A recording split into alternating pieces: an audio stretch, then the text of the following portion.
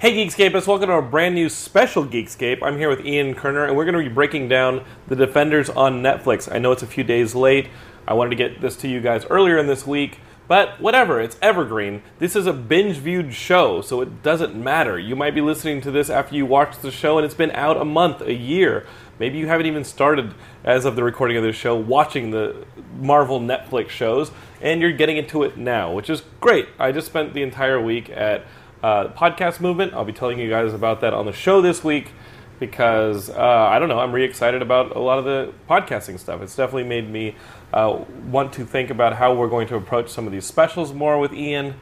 Maybe figure out a way for Ian to be more active with Geekscape because he's such a resource for us. And I know you guys enjoy it.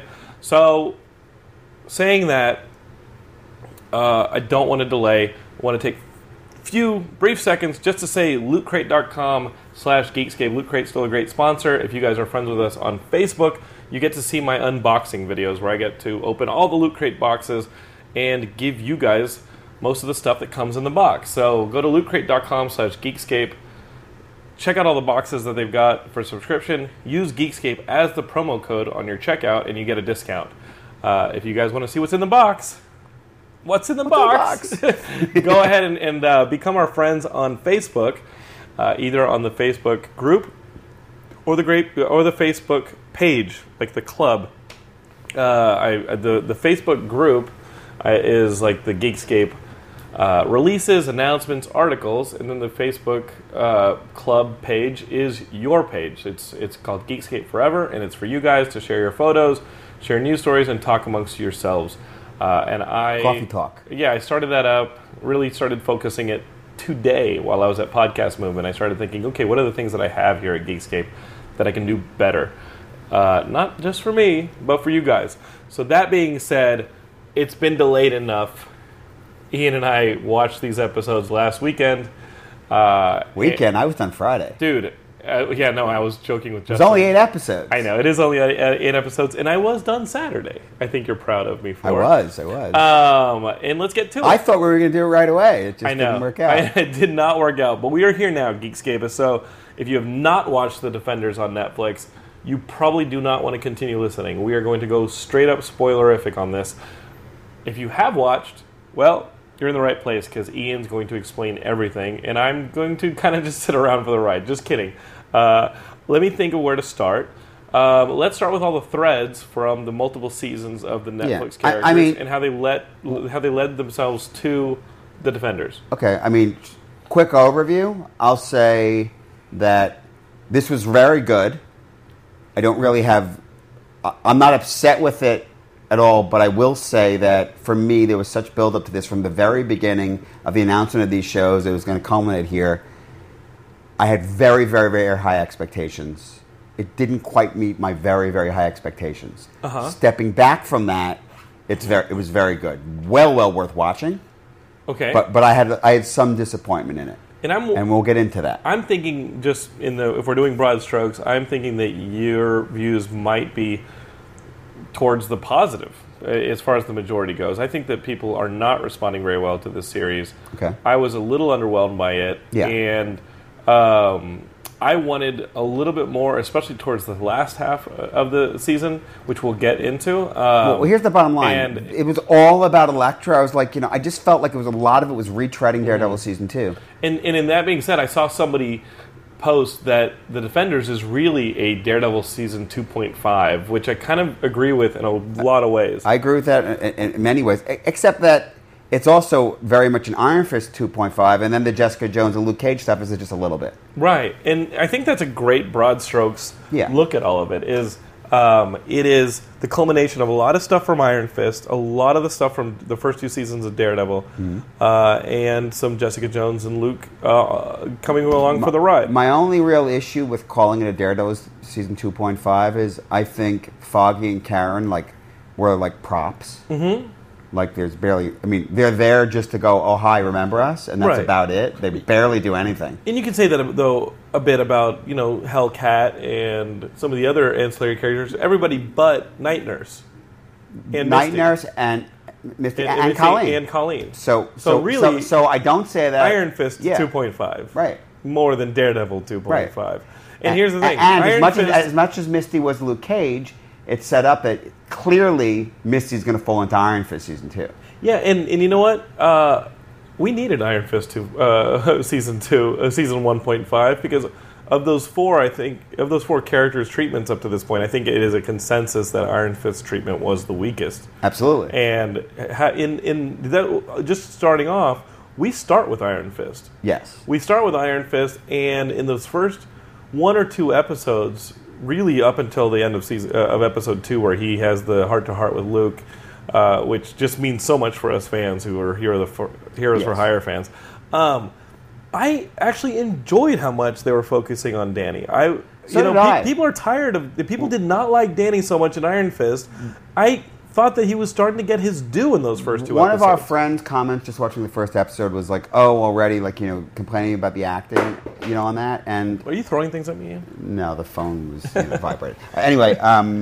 I won't stand a chance if you start getting violent with me. So anyway, was complaining about acting, but I agree with you. I think it came along. They're actually in a quick throwaway line during the Defenders. They actually hit upon one of my hugest complaints with Iron Fist. This is when, like an old Marvel comic, there'd be an asterisk and would say the issue number to refer back to our previous podcast. Okay. But Geekscape there is an Iron Fist podcast and a Luke Cage podcast and a Daredevil season 1 and 2 podcasts. There's podcasts. Don't think we ever did Jessica Jones. We can be accused of sexism right now, Ian. We didn't do Jessica Jones? I'm not sure. But no, I think we did. I think we've done all the Marvel ones. Okay. Anyway, the point I was referencing was I was really frustrated that they never really addressed the fact, why the hell did he leave Kunlun? I thought it was something that was very weak. Like give us a motivation. Why did he go to New York now? If he'd known the Hand was there, if it was about the company, something. But it really felt like it was lacking in that season, and there could have been a moment of exposition. And we got it in Defenders, where it's like, you felt like you didn't belong, you had to get out of there, like all of those things. Yes, why did he ever leave? Why did he leave? And here you do have it's being used as a tool against him. Yes. That you never belonged in Kunlun, and you start realizing that Madame Crane and those those characters, it's all Kunlun stuff. Right. It's all the whole thing is now all about Kunlun, which is really cool. We expected that with Madame Gao, but Iron Fist needed that treatment. Iron Fist needed to be kind of boned up a bit, and it's funny because it's in a weird way. I'm not even sure if this is whitewashing or not, but considering it's supposed to be like ancient Kunlun and they're supposed to be so old, found it a little bit odd. Like, oh, Sigourney Weaver was in Kunlun. I mean, Madame Gao, sure. I mean, but yeah. I was a little like, well, I mean, what exactly is her background that she was in Kunlun, centuries ago? But I also got the impression that around episode 3 or 4, when we were starting to discover who Alexandra is, and she's dealing with her. She's Connor McLeod, right? But that not only was she that old, I'm saying, I mean, they fully lifted completely from Highlander with the whole comparing the signatures and all that. You didn't laugh, but I think what you're talking about is with the yes, I saw that. It was a total lift from Highlander, right? But what I'm saying is. When she's dealing with her cancer treatment, and we've really kind of gotten into the details, and we'll go back to the broad strokes, Geekscape. But I got the gist when we were dealing with her cancer treatments that there were a few lines hinting that not only was she that old, she had changed form, she had changed body. I never had a sense of changing body. That this was her last quote unquote reincarnation. No. The idea. You're talking about reincarnation like they did like they did to Elektra. Yes. So she looks like Sigourney Weaver. Exactly. It's the whole thing was whatever goes into the womb, the thing. They have to have this element that they have from Kunlun, and they've run out. They use the last of it because they say throughout for all of them. Yeah, you've died, you've come back because and now I'm going to really get into it because I really felt that so much of what I saw in this was stealing from Batman. It was really, really frustrating. Pit. Yeah. The Lazarus Pit, not to jump all the way to the end, but I was literally, when the building came down, and I was like, oh, is there a pool of Dionysium in there? Right. From Snyder's recent run?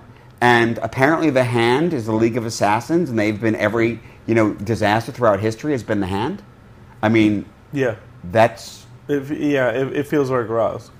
I mean, or all Ray Shagul, or however you want to pronounce it. Right. We've talked about how they address it's the arrow. Yeah. Oh, yeah, I like how they on that arrow. But anyway. Okay, so let's talk about the big strokes, because I think a lot of the villain motivations and the urgency for the villain's motivations is why I got a sense that the last 4 episodes started to get a little watered down. The first 4 episodes, I was there. I was into it. Me too. I liked the separate treatment of each character, especially Danny. I feel I was very thankful that Danny was getting, some screen time and getting better material, or at least some sense of urgency towards a mission. And he had a very clear mission. It starts with him, and it said, "Why did you leave New York? The Hand is in New York. Go back to New York." He goes back to New York. Sense. We have a great scene in the plane where he's looking in the mirror and he starts having nightmares about having failed Kunlun and left the other monks to die, which was awesome. And we're really starting to get more Danny, which, again, I'll say it again, we needed it. It really was feeling like the Danny that we know from the comics. The Danny that we wanted. Yes, exactly. And so we had hints of it in Iron Fist, but here we're getting it. Yeah. And you get Matt Murdock. We had no problems with Matt Murdock. We loved that guy in season 1 and 2. Daredevil fucking Luke rocks. Cage getting out of prison. Awesome. The moment when he snaps the cuffs. Snaps the cuffs. The moment when he takes his first coffee break among seeing Rosario Dawson for the first time. Oh, that's awesome. It's fucking awesome. Yeah, it's great. And then, of course, we have Jessica. So, in all these characters coming together, I love that they're all being treated in this, they're kind of sharing screen time, the same amount of screen time. I like that it's skewing towards Danny a little bit. I like that Jessica is starting to do the uncovering of this stuff. Yeah, I'm saying every single one of them had an arc in this series that advanced the plot lines from the others. Like, you really can't watch those individual shows and skip the Defenders. If you only watched one of them, you still had to watch Defenders if you're then going to go on to the next season of the next show. Because this is where it was all headed. Yeah. This is where it was all headed. And something major happens for every one of them over the course of these 8 episodes. I mean, Jessica makes that transition to accepting to, she's in business now, she's doing it. Right. You could maybe get away with, the phones ring at the end of Jessica season 1 if you jump to season 2. This is an interlude of sort of the same thing, so you're probably not completely lost. But Matt's character makes a huge change in episode 4. No, this is definitely Daredevil season 2.5. And we'll get it. We'll get to it. Yeah, we'll get to that. But the whole time we're watching this in anticipation, and they're following the threads all towards the same middle. Mm-hmm. And it all has to do with Alexandria and at the end of that second episode, or the first episode, having that quote-unquote earthquake that happens. Right. And there's, it's a mysterious shake that really shakes Hell's Kitchen. We know that Alexandria is the mysterious woman played by Sigourney Weaver who triggered it. We know it's the Hand. What was their plan, really, Ian? Like, looking back at the 8 busting episodes, through this wall. They figure out they need the key, and the busting Iron Fist through is in the key. episode 7. Yeah, and the wall is, it's the skeleton of the dragon, so clearly from the dragon getting the substance, it's related to the whole thing of the Iron Fist and the She. Right. But the substance is what gives them the immortality. I mean, I was at the same struggle. Well, now they've run out of the substance, so they need it to keep living, but is it just about getting more of it? Is that what it is? They had to get back to Kunlun because they were going to run out of whatever they stole when they left, Right. Because I didn't really have a sense that it was about conquering Kunlun or anything like that. Oh, no, or destroying New York to destroy New York, because they go away from that. They haven't, and yet they reference that they've destroyed other places because, is it that places, cities have gone corrupt? We don't really get that thing. It's not the full-on Batman Begins conversation of Ra's al Ghul that Gotham is this seedy pit and it's time for it to be. Yeah. No, it's not the Malthusian drill, if you will. I could have used a little bit more focus on the motivation of the Hand. And that ultimately is one of my biggest problems with it. I felt like, we knew, even in Iron Fist, one of the complaints of Iron Fist is they spent so much time on the Hand, but then as soon as they got off Madame Gao, it became all about Bakuda, it was just this offshoot that wasn't going to matter because you knew they were going to do the Hand here, And ultimately I was like, was the Hand really given enough of, did we get enough perspective on the Hand about motivation? And it doesn't feel cohesive. Yeah, exactly. And the word, for me the word was cohesive, that I'm like, okay, this amorphous group led by these separate parts, like the Bakuto's part. I mean, at least they did explain the origin. They said it came from Kunlun, that they were kicked out. Okay. Sure, the hand was kicked out of Kunlun. Okay. We get it. They now want to live forever. They can't without accessing the resource in Kunlun. What we are saying here now, Ian, in the podcast, is way clearer than it is ever expressed in this series. And we needed the scene where it was kind of the Jurassic Park scene. We kind of needed the Jurassic Park scene where the little DNA guy pops out and tells you how the dinosaurs are made. Right. And we just needed the history of Kunlun in the hand scene. Would have been great. Stick would have been a great way to deliver it. Frankly, a lot of exposition, I know what they would have done in the comics, and honestly, the TV show did the same thing, is give us the fucking flashback. Just show us the flashback. Just give it to us. You can give us a badass old Iron Fist. Yeah. You can show us some cool shit. I mean, honestly, wasn't that one of the best scenes in the Iron Fist series? Was the old Iron Fist? World War II video? Yeah, was Randall. Awesome. Was absolutely. And speaking of that, I was a little disappointed. Noticed the color schemes coming from. Yeah. Danny is basically wearing the outfit without wearing the outfit. Yes, it's the green and the yellow sneakers. I loved the color scheme. That was awesome. But I was hoping he'd pop the other fist. Yeah, the color schemes in the first one or two episodes before they all come together at the end of episode 3. Loved the color schemes. Loved how Luke had his yellow color scheme, Daryl had his red, and Jessica had her blue purple. It was awesome, and I love that they embraced that. I love that they were like, okay, like this is going to be very clearly separate in the first 2 episodes. I love that design. With that level of attention to clarity, again, the narrative, the narrative of the hand, we could have just used that little Jurassic Park DNA film. Where even Bakuto, he was dead. Guess what? Well, no, I'm back because we're just supposed to accept that this is the thing because they do that, and yet they've just said we used the last of it on Elektra, but, seemingly Iron Fist and Bakuto dying was after that. Right. So I was a little at a loss there. We're just supposed to accept it. Mm-hmm. I understood why, because, you do the 5 fingers, and they created the conflict with Iron Fist and Colleen and all of that, and it's a great payoff for, Misty's sacrifice of the arm is a better sacrifice than if it had just been the bullet from Luke Cage. Yeah, we all thought that the bullet from Luke Cage, when she gets shot in the arm, is like, oh, Misty's going to lose her arm, and then she's going to have the cybernetic arm from the series, from the comics. And then when she loses her arm in this one, it's my favorite moment in episode 8. Fantastic. In episode 8, that was one of the most redeeming moments. And you know what? I'll tell you from a production aspect, they did not shy away from a little bit of the gory camp aspect of it, because it's just like... you have to do it when you cut off a limb. Yeah, it's in your face, cut off a limb. Look, it wasn't quite Holy Grail. No, but it was almost Cantina in Star Wars level of like arm hitting the ground. It was like, okay, that was about as trauma as you can get with this quality, and you know what? We fucking needed it. Yeah. Because it's a huge moment. Yeah, absolutely. And for me, it resonated bigger than anything in that 8th episode, because that's her character. And when Misty gets her, gets access to Danny's resources from the hospital that he owns at the end of the episode, well, she's going to be ready to rock. So that, I loved it. It was very in keeping with Iron Fist, the whole, he has connections. He was like, he owns the hospital. It was a funny moment. Right. I sort of wish, I get that they're holding it back, but, we know this is the same world as the movies, and, and those resources exist, but the fact that we don't see them, I think I would have liked to have seen some concept of that introduced here. The cybernetic arm? But I get why they want to hold it. Yeah. It'll be an Iron Fist, season 2, I think. It's Bucky's arm. Yeah. On... Well, you can't say that because it's pre-Bucky. But in the sense of the movies, all that, yes. The technology exists. You just said that it's pre-Bucky. Tell me where in this lands with the Avengers movies and with, like Spider-Man and the stuff that's happening in the Marvel Cinematic Universe. Where does the Netflix series... Because you just said this is pre-Bucky. Well, I was really thinking in terms of the comics of it, but as far as... Look... in the comics, he had a bionic arm before Bucky got his arm. Except technically not, because that's just it. Because he was the Winter Soldier. Bucky the Winter Soldier had it since the 50s, and it's just been improved. Right. So it's just about, from a conceptual point of view. From the comic book. No, I mean, as far as when this is, every indication's been that these things are happening in real time. And look, we know Daredevil season 1 is after the incident, right?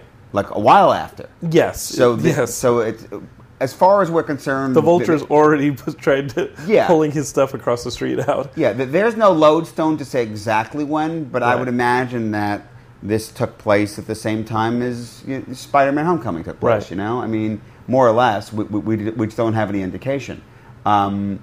Which, I mean, it would be nice to have it, but Marvel's, the cinema side and the TV side are, while there's acknowledgement of it, they don't work closely enough together. But my point is just that I would have liked to have seen a hint of the technology. Mm-hmm. Something, throw a little logo, something somewhere, but we don't have to have it now. It's enough to imply it. And that's the Easter egg. And that's all it is. We are going to see her with her arm. Yeah, clearly. Misty's going to have the arm.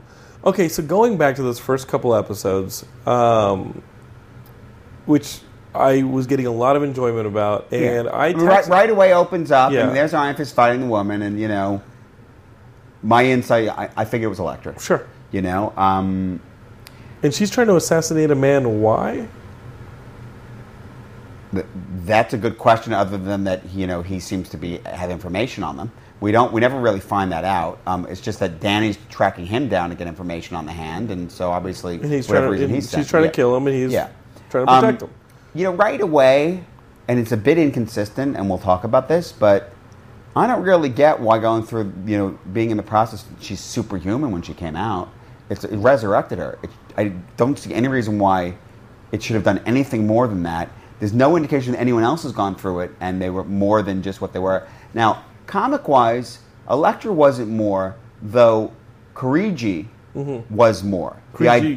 He's the guy doing the bear midway through. Which character was Kirigi in this? Well, I'm saying in the comics, they did this idea that they had 10 ninja died and gave their life force to bring him back, and so he was super strong. Okay. But is Kirigi a character in this for 8 episodes? No. Okay. Not in the 8.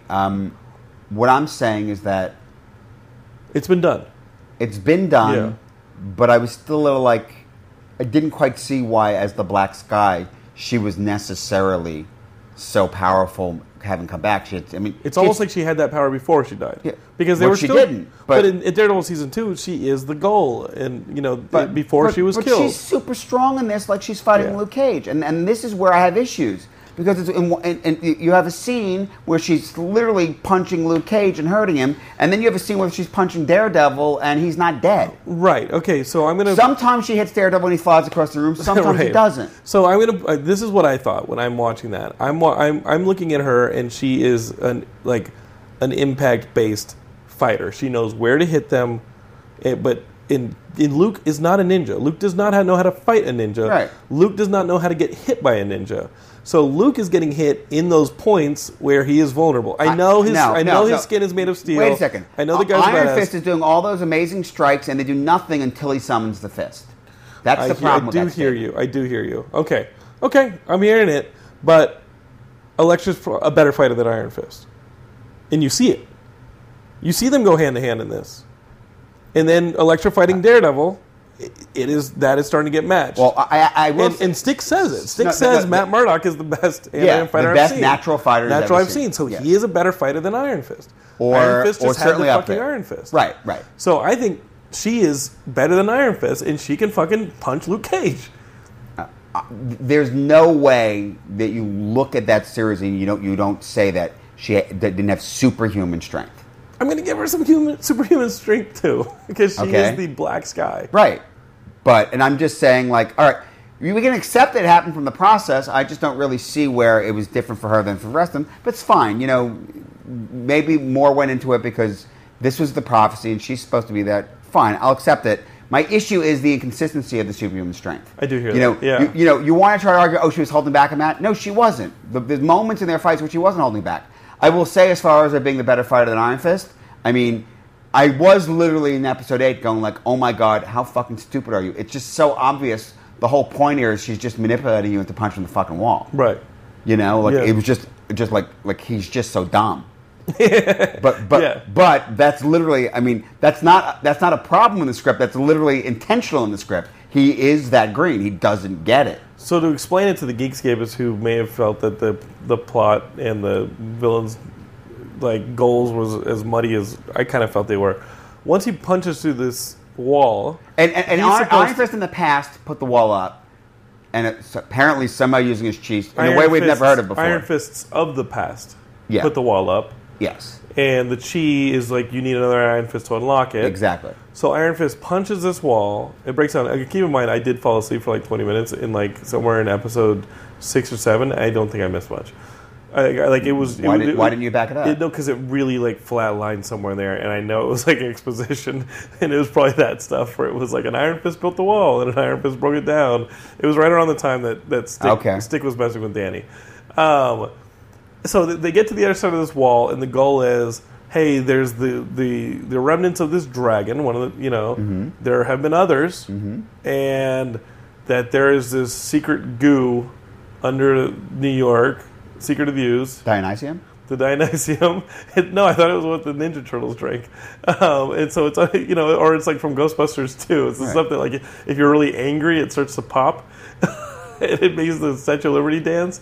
So there's this goo underneath, and that is the goal for the hand to get, because it'll allow them to be, quote unquote, immortal, at least until they finish drinking the rest of it. That's the plan. They never really go for the goo. I guess. I mean, they never really go for the goo. They got in there, and the argument then is, they busted through, but then the heroes came and they had a fight. And, it's a 20-minute elevator ride. Yeah. No one's actually trying to get that shit out of there. Yeah. Hey, we got through the wall. Okay, now what? It didn't seem to matter anymore. It didn't seem to matter. There was the ticking clock, even though there's supposedly a ticking clock. Actually, ended. You had to add the bomb for there to be a ticking clock. Even worse for me. Let's talk about Elektra. The fact that I felt it was very much a retread is from the get-go she has amnesia. Matt wants to get through to her. Right away he's not telling anyone because it's going to be the whole pull her back. And one thing I want to say to the Geekscape is, for the most part, with a few exceptions, there's not much of an adaptation of any existing storylines. Right. This is mostly very original. But, the idea of saving Elektra's soul, the reality was that before Elektra died in the comics, there was really no talking to her. She had gone that way, and it was in the process of resurrecting her, that Matt actually, pushed the energy, and the whole idea was he cleansed her. And there's the classic debate about Daredevil 190 that... Was it symbolic that her scaling the wall in the comic at that time, was it a symbolic representation that she's now gone on to heaven, or was she actually resurrected? And I believe Miller had intended it, Frank Miller had intended it to be symbolic, but Marvel, of course, embraced it as no, it was actual because they brought the character back many, many, many years later. Right. But it's Matt cleansed her, so she's come back. For a while, she was totally good, and now it's sort of like she's a bit of the anti-hero. She's someone that kills, but she's more or less... She's usually not portrayed as a straight-up mercenary anymore. So here, we have this thing, okay, it's all about her memories, because she did love Matt. She totally, in Daredevil, went from... She'd had that journey in Daredevil Season 2. Right. And she decided to be with Matt.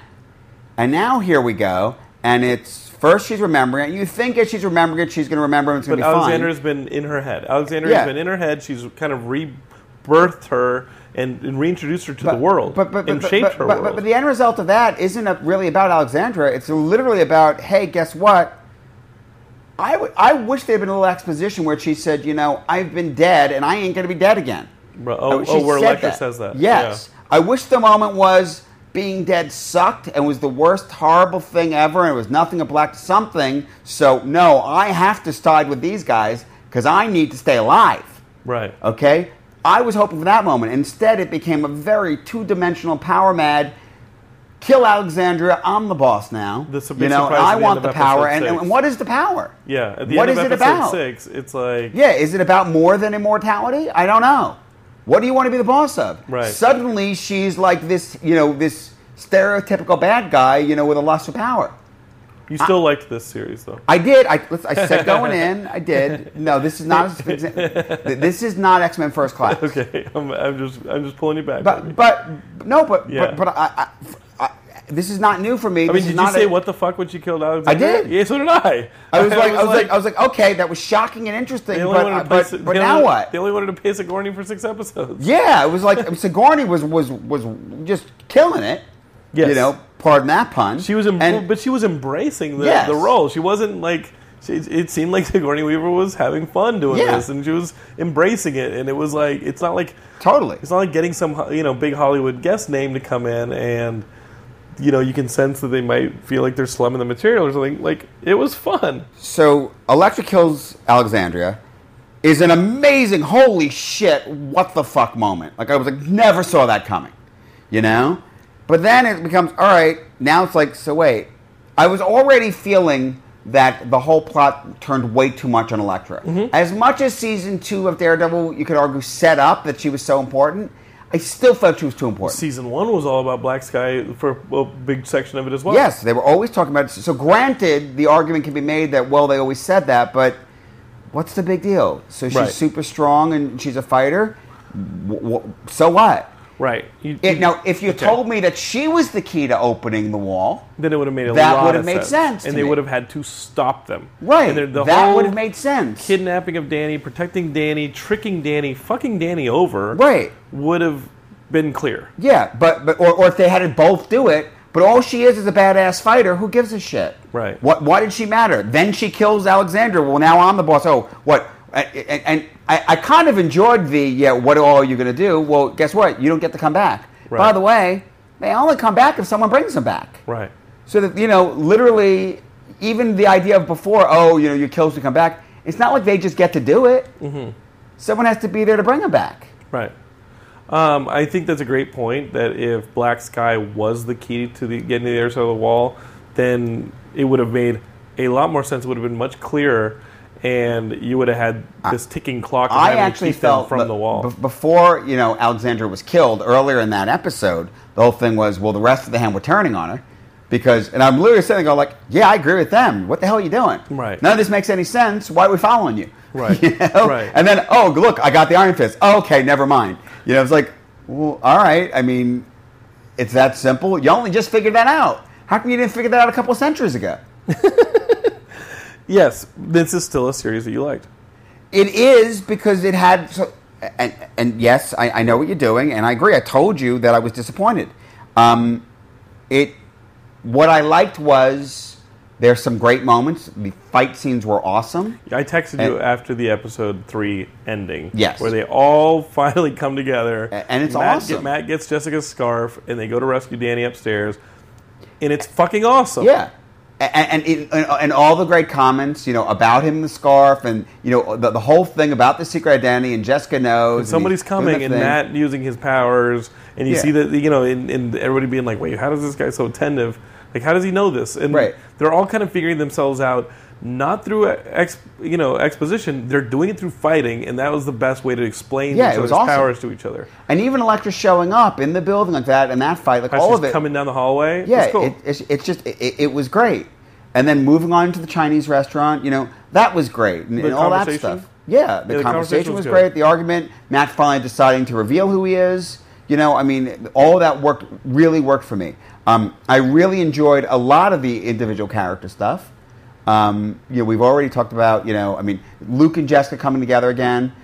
I was kind of waiting for a moment or some kind of comment from Jessica when she saw that Claire and Luke were together. Mm-hmm. That never happened. And there were a couple, there was that moment where Luke's on top and was like, oh, remember this? Yeah. And that was funny. It was snide. And it was a very Jessica thing to say and do. And, even Luke showing up later at the end and talking to her and saying, oh, you have a friend. It was like, all right, we can that's grab nice. They're exes, but... because you were wondering, were they going to do a love triangle thing there or not? They just didn't go there at all. I mean, was it even acknowledged other than in the police station? Like, oh, Luke's with Claire now. Like, Jessica doesn't even comment on it. It's not even So that was a little like, all right. I mean, interesting. You'd think there would have been something. Have something to say. I thought so. But for the most part, that was well done. Matt's stuff about whether he's doing it, that was a good little subplot for Foggy and Karen to deal with. Yeah, and it led back to that lunch in episode 1 that Matt. The reality is that in the early episodes, the other characters had stuff to do. At the end, they're just they're all Mary Janes, sure, male or female. Episode 2, Luke and Danny. Awesome. Okay. Loved it. Okay, so the situation... Love the fight, all of that. So the situation is, and I love that it came out of the Luke storyline of having to help this kid, and then the kid runs afoul of Danny, because he's breaking in with the exterminator hands who are trying to get rid of. And it's great that the brother of the girl, the informant, all that from Luke Cage coming back in. So this is all working. It's all following stuff up. And then you have Luke versus Danny, and they kind of realize that the other one is more than just human, and it's awesome. And then they have this moment in the dojo, in Misty's dojo. And I even love how that happened. Claire, Colleen, all you guys have to get together, and do that and talk this out. And then then they clash again, and it's like it's sort of it's Heroes for Hire. It's Power Man Iron Fist. It's sort of the classic fight that they have over the years. The conversation's great. Yeah, the conversation is right. It's the whole, ultimately what you really get is Danny's oblivious, but Luke gives him a different perspective on the world and life. And I really felt that we really saw that. We see Danny growing as a character, and that's why. Look, one of my things from the get-go was, why is Luke not going to be in Iron Fist season 1? And it was fine that he wasn't, because we got it here, but I was worried that we wouldn't get this, but we did. Right. We got the two of them together. We saw that. And even ultimately at the end, the idea of that is still there. Yeah, being white and rich is your superpower. It is one. Yeah. Even the idea of Danny going and trying to embrace that he's rich and maybe he can do something, while naive, it was nice that he heard it. It was nice that he was really trying to do something with that. Maybe don't do that against the hand, but the idea that, and there have been times in the comics, with Oracle and all that, where he does embrace that and do some things that way. Mm-hmm. So I liked that. You're making me like this. What's funny is you're making me like the series even better. No, because those first 4 episodes are really, really enjoyable. Exactly. Really, I think I still really enjoy the last couple episodes. But once she kills Alexandra, a lot of things fall apart.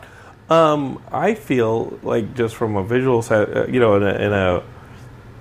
just feel like once they all 4 got together, the last 4 episodes each kind of felt like they took place in one location each. Mm-hmm. Like I was like the movement and the urgency that was in those first 4 episodes of these disparate storylines all kind of coming to a head.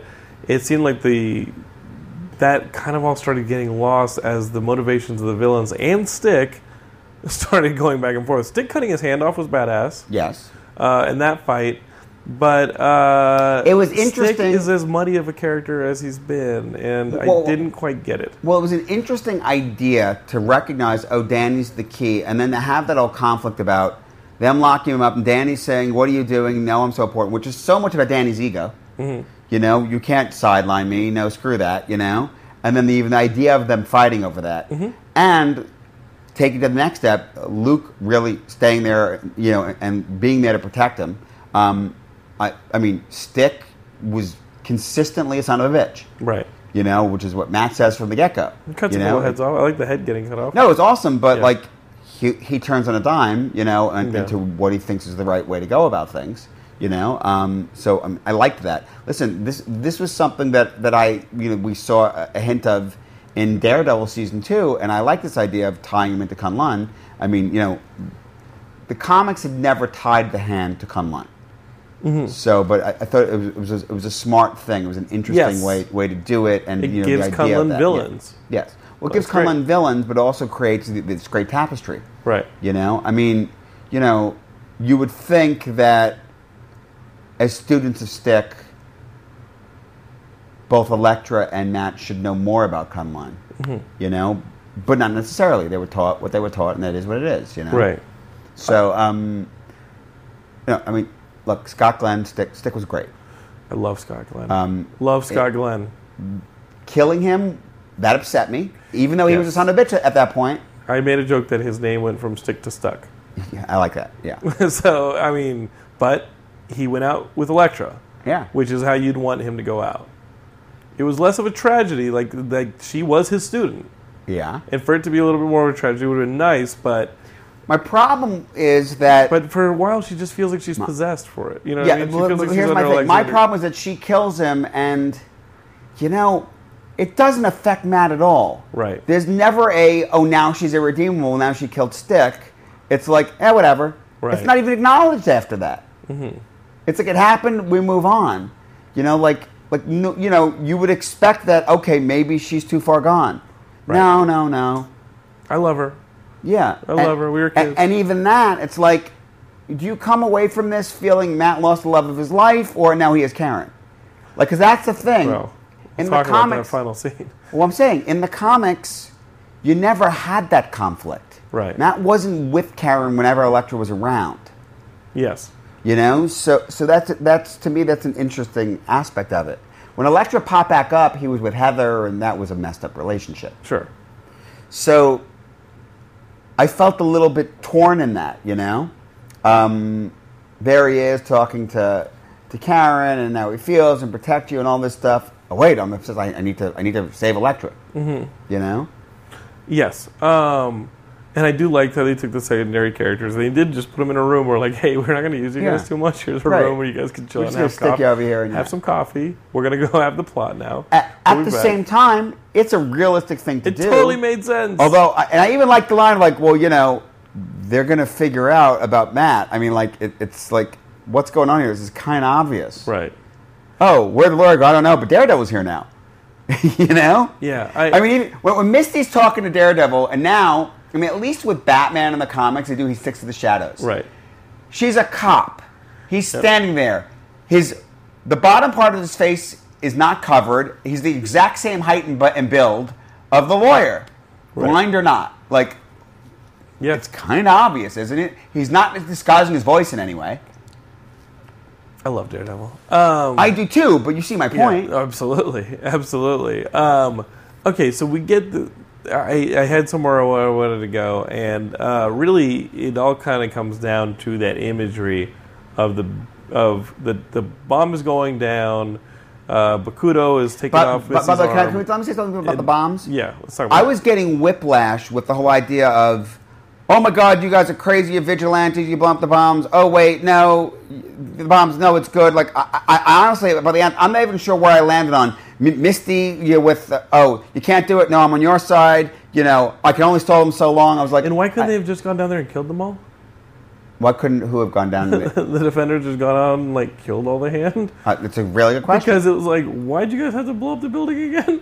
Why didn't you just go down there and kill them all? Well, I felt the idea there was that they had to close the hole. Sure. So that was what building was for. Although... All right, they had charges. I mean, was there some demolitions expert there that could determine that they had the blueprints? So that that's a good point. So they had the blueprints of the architects. So based on that, they knew where to put the bombs so that it would just collapse. All right, I guess so. I mean, it seemed pretty reckless. But now you have the ticking clock, and you know that Daredevil, amongst the fight scene, and I was very frustrated by that final fight scene. I thought the scope of the fight scene was very big. The choreography got washed out of it. And when they suddenly just kicked on some rap music, I felt like... What the hell's going on there? I felt that the wind kind of came out of the fight scene. I was like, come on. Like, it just... The urgency of what they were doing gave way to just loose entertainment. And I was like, no, guys, the stakes should be epic. And this isn't, we're just waiting to see which one of these guys takes out that one pillar we know is going to get taken out. Right. We could see the beats before the beats. And I did enjoy the elevator thing with Jessica grabbing the elevator. Yes, Jessica grabbing the elevator was big for her. And the whole she's holding it, and then they're talking like, oh, like this is like, maybe you want to climb the damn thing? Climb the damn thing and help me out here. But you see where Matt's going and trying to rescue Elektra, and... that bomb is going to go off. And I actually love, and Iron Fist says it, like, he had no intention of surviving. Absolutely. Why? Because the city's more important to him, right. and he needed the sacrifice, so he's willing to sacrifice. He's willing to sacrifice himself for the city. Right. That being said, I did like the imagery of the smoke surrounding them. This kind of like tragic shot of them being consumed by this building falling down. Right.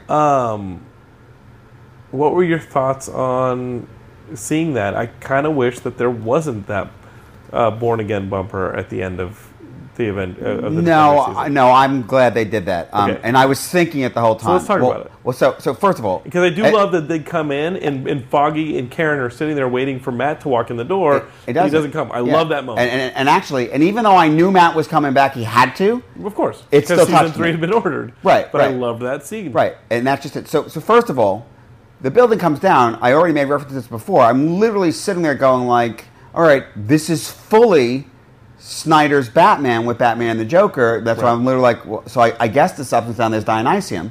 You know, for people listening, like a couple of years ago in Batman, maybe just as little as 2. Less than, they 2 or 3. I mean, the new Batman numbering is only in like the 14, 15, 16. Exactly. It was, and then they had the whole. So Batman seemingly died, and he really did die, but there was a substance, and he and Joker in there, and it basically resurrected him, and it cured him of every scar and everything he's ever had. Yeah, but for a while, he had amnesia, and then eventually he came back, of course. And now they're tying this into the big DC event Metal. But anyway, the point is that this is literally like, okay. Which I did read the first issue. I picked up the first issue to make you happy with me again. To get back on your good side. Yeah. Now, whether or not I enjoyed it is a different story. But I'm trying, Ian. I'm trying. Okay. I still have faith in the big two. I'm trying. That's something. Hey, it's all a dream. Anyway, so for me at that point, there have already been so many things that they've pulled for Batman. I'm literally going like, really? Another thing? But I'm sitting there, and it was quite a while. Like, there's a lot of epilogue. Yes. That happened pretty early in the episode. Jessica had her epilogue. No, it was the middle of the episode. It was another like 25, 30 minutes left. And they were all epilogues. Yeah. And for each of the characters. And they were nice epilogues. No, and I'm glad they did that. Right. I mean, I think that this series needed that. And you know where the characters may be going at the beginning of their next seasons. No, that's exactly my point. Glad they're all getting seasons. Vital. Because Iron Fist has another season, right? They've all been picked up. They've all been picked up. So I'm loving it. Yeah. I'm really liking these, but the last time we saw Matt was he and Elektra embracing and being surrounded by the smoke of a building. It's actually great that we don't know exactly what happened, but he's clearly been in a coma. It's, a week later. So we open up, and there's a hospital bed, and literally the very second I see the shot, I knew. It's Born Again. It's Born Again. And you see the nun. And she says, tell Sister Maggie he's awake. Tell Sister Maggie he's awake. And it's Born Again.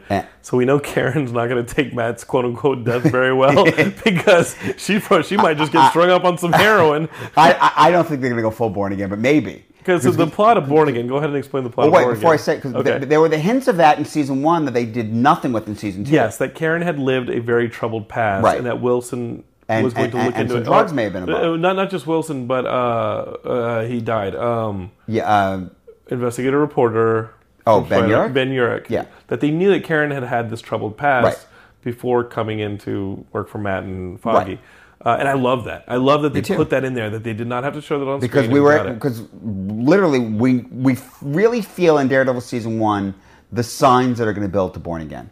And now, all right, so for the listeners that don't know, a great deal of what's been adapted in both adaptations of Daredevil has been the seminal Frank Miller run, which was issue 168 to 190, and then he came back from 227 to 233. When he came back for issues 227 and 233, that's the storyline's called Born Again. And in it, basically what happens is Karen Page has been gone from his life a long time. She'd gone off to Hollywood to become an actress. She ended up getting strung out on heroin and becomes a complete mess and a porn actress and all this stuff. And just for a fix, all she has, the one thing she has, she gives up Matt Murdock's identity. Mm-hmm. And it travels all the way to the Kingpin. Right. And what does he do with it? The first thing it does is he kills everybody that knows. Kills everybody who knows that Matt Murdock is Daredevil. And then he starts dismantling Matt Murdock's life. And it's awesome. Okay, and it's awesome. And ultimately, Matt Murdock gets hurt, whatever else, and he gets nursed back to health. And one of the big things that's been left over for years, we've always known that Matt Murdock was raised by his father, the mother was seemingly dead. You get introduced to a character who's nursing him back to health, Sister Maggie, and it's his long-dead mother. Right. Who wasn't dead, she went into the combat. Right. Okay? So that last shot in Defenders Is Matt in that hospital bed? Yeah, and he's been in a coma. Someone saved him somehow. Maybe and who's Elektra. nursing him back? Well, we don't know. Right. But whatever happened, which we'll find out in Daredevil Season 3. Or not, yeah. But Sister Maggie. And then, of course, at least there's the hint, because, of course, we want it after Season 2, of more Kingpin. Right, because we have Matt in the hospital bed. We're ready to maybe get some Born Again going. And it seems like Karen and Foggy think that Matt's dead. Yeah. And Karen may not take it very well. She may fall back on some old habits. Wait. The reason why I'm not jumping at that is because we're going to get Karen in 2 months in Punisher. Okay, I did not know that she was a part of the character. She's in Punisher. Okay. But now we have Wilson coming out of jail probably in Season 3 of Daredevil. I would think so. Well, awesome. let's remember, we saw a sign of this in Season 2, but there was a period in the comics where he's still running things from jail. Yes. So he doesn't necessarily have to get out. Right. But he can do everything he's doing from jail. But somehow we're hoping, sorry, Matt, we're hoping that Kingpin gets your identity and now it's party time and we get some... is Season 3 how we introduce Bullseye? I certainly hope so. Yeah. We've been hoping for it before. And what about a character like Typhoid Mary? I don't think they do Typhoid Mary. But they would do it maybe in a Daredevil season. I mean, Daredevil would be the character you'd introduce Typhoid Mary with, right? Typhoid Mary was a Daredevil character. I mean, she's appeared in other things later, but very much so. I mean, really, Typhoid Mary, besides the craziness and all that, if you think about it, it's a lot of a retread of the Elektra storyline. Sure. Which, although actually, those aspects of the Elektra storyline and even the Bullseye storyline, they have not done here. Right. To wit, when Elektra shows up, Bullseye had been working for Kingpin. Daredevil put him in jail. Elektra's a freelancer who shows up in town, and she takes Bullseye's place as the Kingpin's chief assassin. Mm-hmm. You know, first she actually takes Daredevil out. She actually traps him, and she lures him into a trap with cement and a bear trap. That's cool. And breaks his leg. Yeah. So he's actually, and then Daredevil is one of the most ridiculous things ever because it makes no sense. But he's literally swinging around the rooftops with a cast on his right leg. Yeah, I remember that. You know, and it was like what?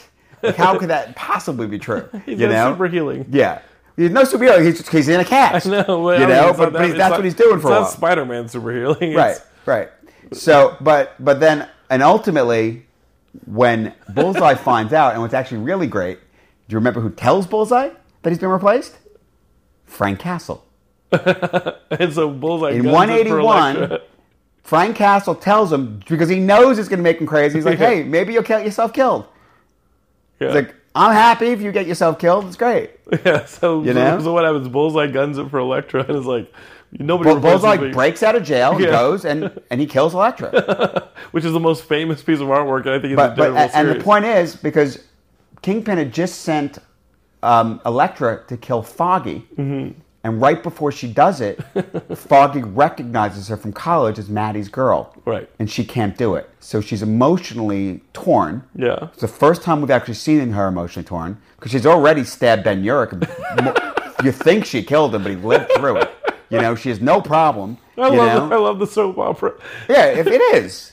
So let's talk, okay, because we've covered Defenders, and you actually made me like the series more a little bit. There's a lot to it that's great. Yeah, I know. I just felt that the denouement was a little bit, as you said earlier, they could have explained the Hand's motivations better. I felt like my problem was this. I expected, this wasn't that their plan was going to get them ruling the world. It was all it really amounted to is, oh, hey, guess what? When we brought the Black Sky back, we're now out of the thing that kept us alive.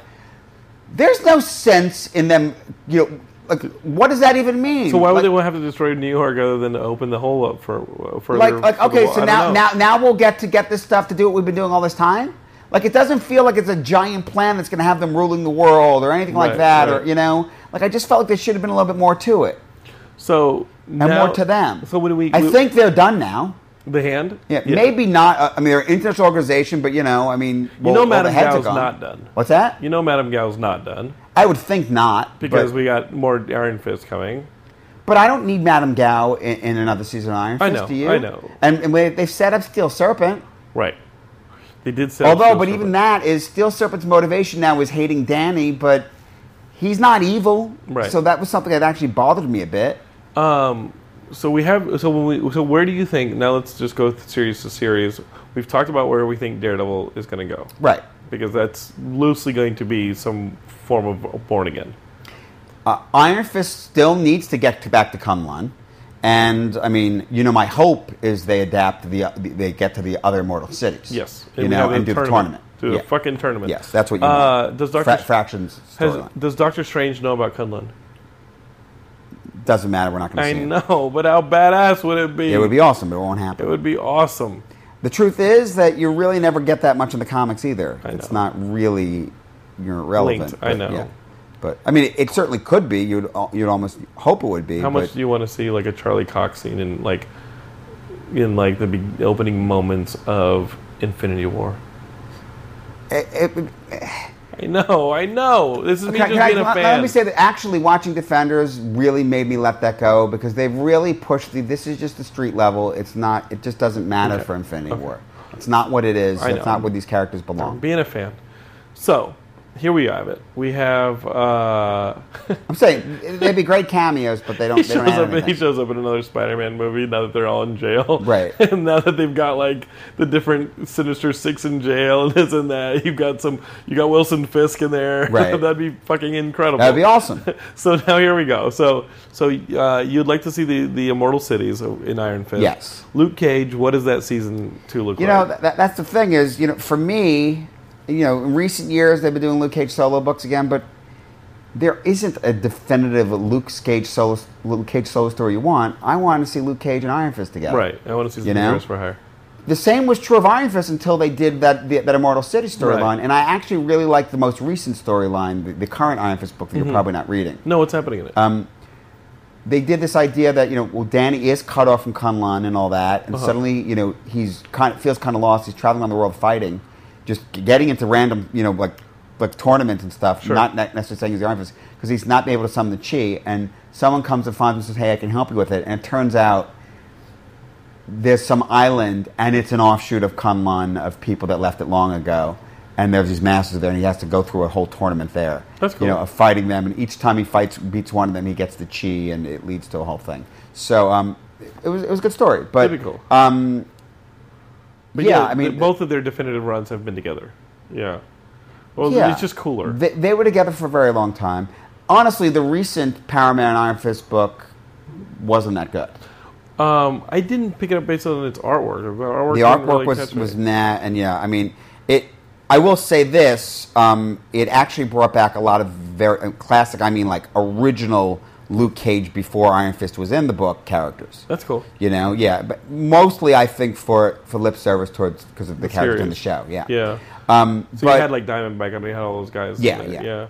What about Jessica? Well, Diamondback actually. I keep telling you, the Defenders comic that's out right now is great. The Bendis. You're not a Bendis fan, but it's great. The last issue had such an awesome Iron Fist scene. I'm reading some Bendis books. It's a lot. I know. He's writing a lot of titles. Yeah. So what do we have as far? So for another Luke season, again, I mean, I'd rather see him come together. But they've set up enough that now he's going to be the hero. So I would think that they did not deal with Black Mariah really. He asked the question. She's been on the lowdown. So I think that's what Luke Cage season 2 looks like, of him dealing with her, of him accepting his role as a hero, probably getting to the hero for hire concept, which was very much in his first 49 issues before they did merge the books. Yeah. For Iron Fist, not just the Immortal Cities, we still have, he needs to find Kunlun, and he's still on the journey. He's still not the Iron Fist we need him to be. And, right. And that's not, as much as that might be a criticism of the show, it is intentional. They don't, he's still a neophyte Iron Fist. Jessica. With Jessica, I think we see her, clearly she's now going to embrace the PI thing, and the question is, what is the story of, I don't know what the season-long story is, depending what they come up with for what she embraces. Right. The shame of the television show is being disjointed from the movie universe. I mean, they are connected, but what was great about the Alias comic originally, and even the current Jessica Jones comic, is it's very deeply entrenched in the Marvel universe and those characters. I mean, the very first Alias comic, Captain America's a client. Mm-hmm. So you get tons and tons. It was Captain America the client, or the woman who had been having an affair with whatever. It was the whole thing. Yeah, but he was definitely a subject in the investigation. Yeah. So and then the recent one has been very involved with Maria Hill and Shield and Carol Danvers. That I have been reading. Oh, you're reading that one? I was reading that. And that's great. Yeah. I'm going to start digging for some feedback from Geekscape, as I'd reached out on Facebook to say that I'm sitting down with Ian to do this special. Okay. First off, my friend Kevin Netsley he texted me and said Jessica Jones was my least favorite series individually, but she's by far my favorite character in Defenders. She added so much to it, and her snark worked so well with all of them. Because they are all overblown dudes. That comment when she looks at him in the outfit, which is such an awesome outfit because I like the scarf better, was hysterical. Right. Okay, so here we go. Here are some questions from the Geekscapists. I put these up at the Geekscape Forever fan page on Facebook. Somebody just said, don't interrupt him. Let him finish. That's like as far as me asking you questions.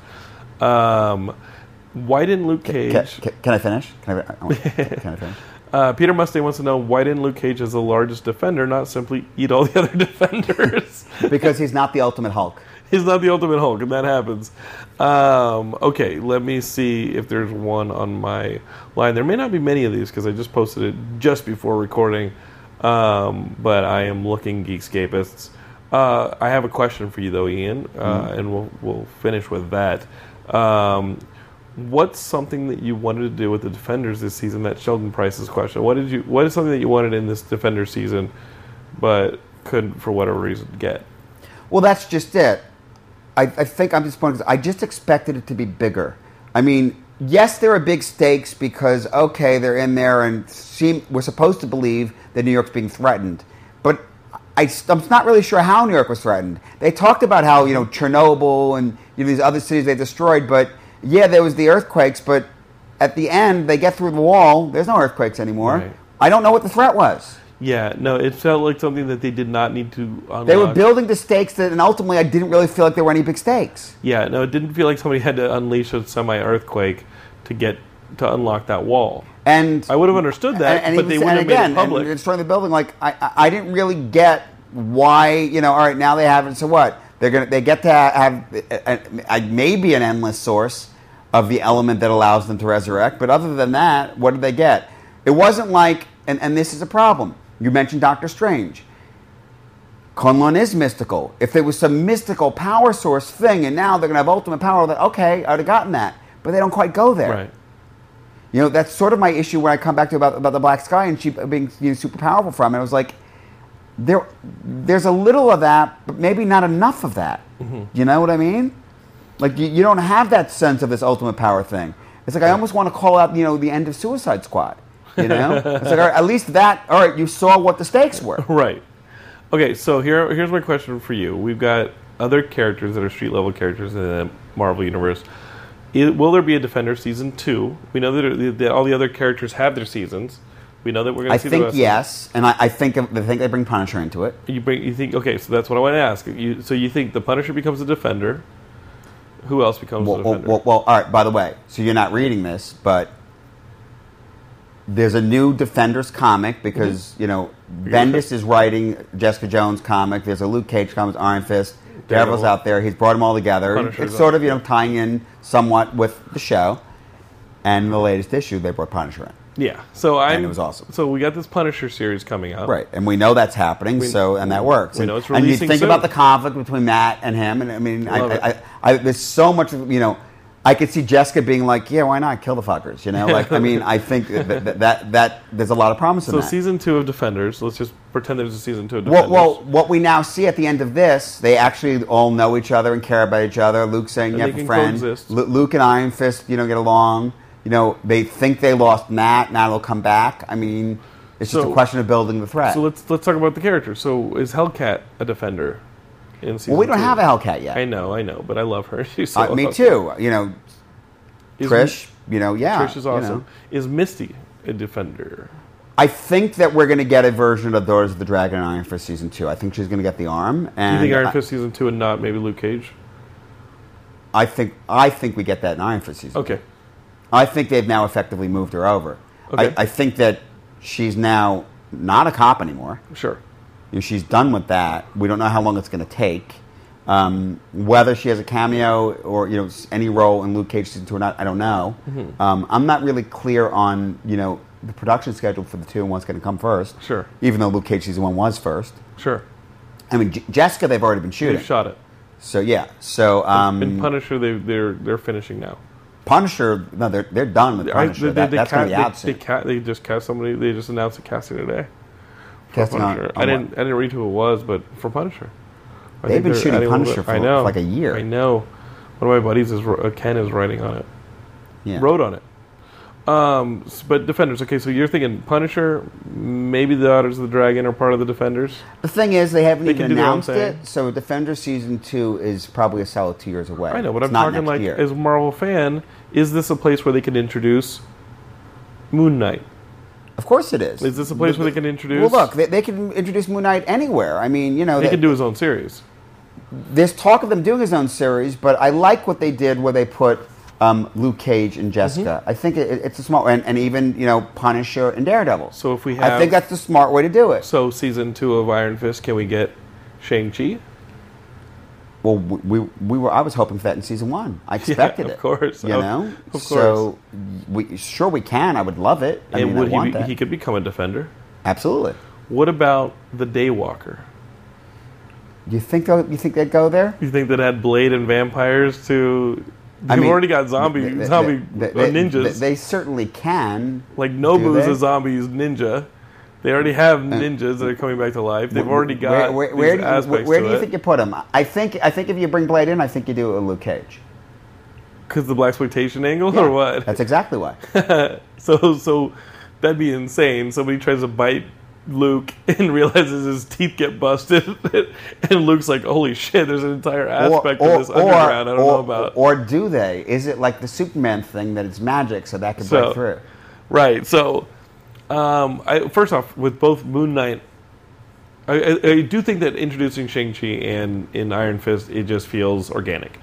There's interesting ways to introduce Moon Knight in both Daredevil and Iron Fist, I think. And well, yes, considering he's wealthy as well, you can have him introduced in Iron Fist as... Depends on which version, but probably, Right. But, and the mercenary stuff. I mean, there's a lot of different ways. With Daredevil, he does kind of run both sides of the law a little bit, and he's a little crazy.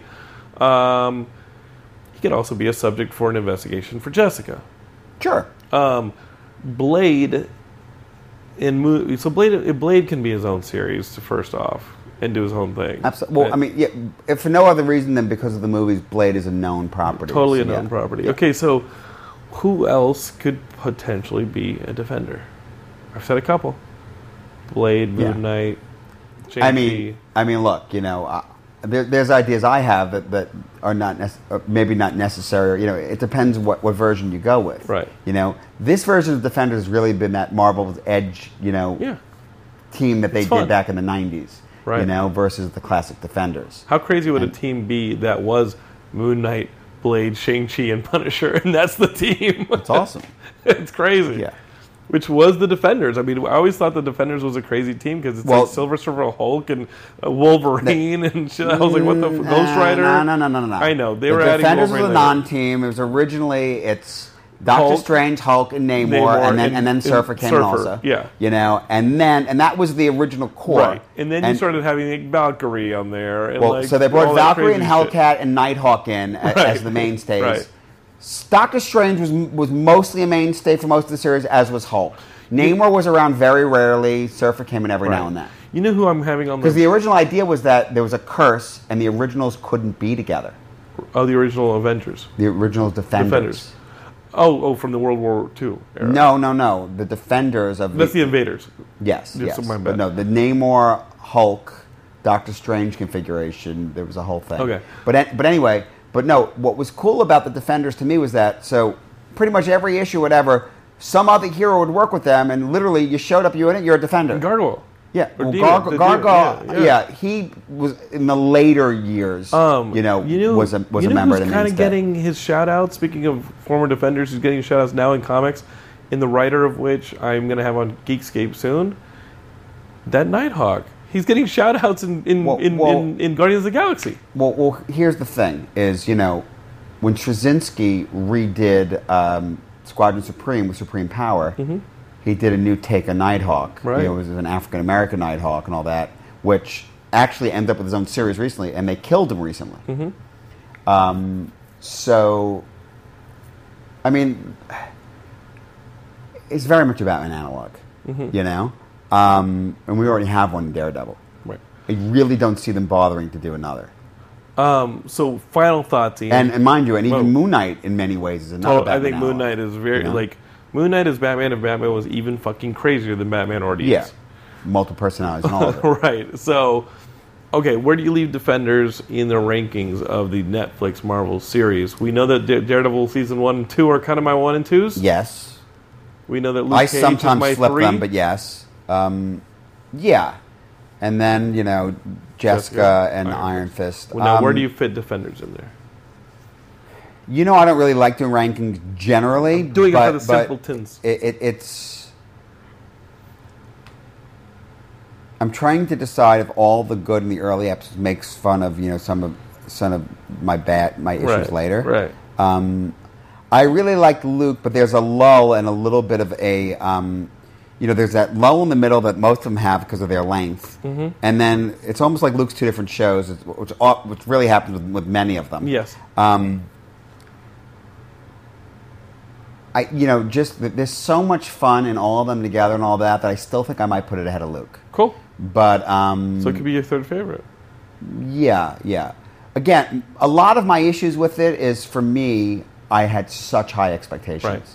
It's still very good, and I really do love how the characters interact, you know, and that felt very real. And honestly, in many ways, that's why I love this new, you know, the new comic series. I'm telling you, is like, you may have Bendis issues, but the dialogue's great, and that's what I saw on the show. I literally had moments where I felt like, oh, this is, in the most positive way, because what I'm about to say is not necessarily positive for you, but I felt it was very Bendis-like of their interactions. Right. You know?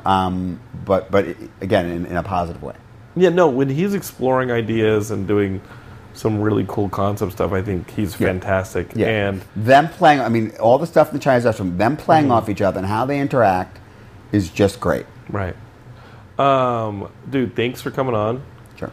Again, Geekscapists, I'm working on the Geekscape podcasting stuff. I realized that I looked up and I'm responsible now for a Geekscape network, which has been great. We have 5 shows now, including this one. And I just spent those days at the podcast movement in Anaheim. It's been really cool. I'm trying to figure out ways to keep the Geekscape podcast network in podcast fresh for you guys and keep you guys excited and keep it growing. Like, find out new ideas. If you guys have any ideas for it, go ahead and email me, jonathan@geekscape.net, or you can reach out to us on Twitter, Instagram, search for Geekscape, you'll find us. Also on Facebook, we now have the Facebook page, we have the Facebook group, and send me an email, jonathan@geekscape.net. Any of those recommendations that you have, any thoughts, it really does help when you share the show with your friends. If you guys like these breakdowns with Ian, these are probably the most shareable episodes that we do. So the episodes where we're back in the studio, it really does depend on the guest, and we've had some great guests. We're going to get some amazing guests too. But these with Ian are the ones that are topical. These are the ones that are about the shows that we're talking about that are out. So, like, if you have friends who are into the Defenders and they kind of half got it, they have some mixed thoughts about it, throw them Ian and see what they think. Hey, like, I would do more of these, but you don't watch anything else. I know. I've got to make stuff too. I'm very excited. I love what I'm writing right now. I do enjoy the filmmaking stuff right now, even though Geekscape is, you are not privy to any of it. But I'm very excited right now. I'm loving the career stuff. Announcements to come. Announcements to come. And we will see you guys at Stan Lee's LA Comic Con and Halloween weekend. We'll have the Geekscape booth. Ian will come by. Sure. And we'll have fun there. So we would love to see you. This has been the Geekscape Defenders Special with Ian Kerner. I got to add that because for me it's a big part of it, and you've definitely made a lot of this more clear and helped me kind of fit how I feel about the show. Dude, thanks. Sure. They can reach out to you on Twitter. They can. And all that. So love you guys. Again, any comments, jonathan@geekscape.net. Share the show with your friends. get them to subscribe. It really helps us out a lot. We love you guys. We're here for you. And enjoy the Geekscape episode this week. Well, we're back in the studio. Love you.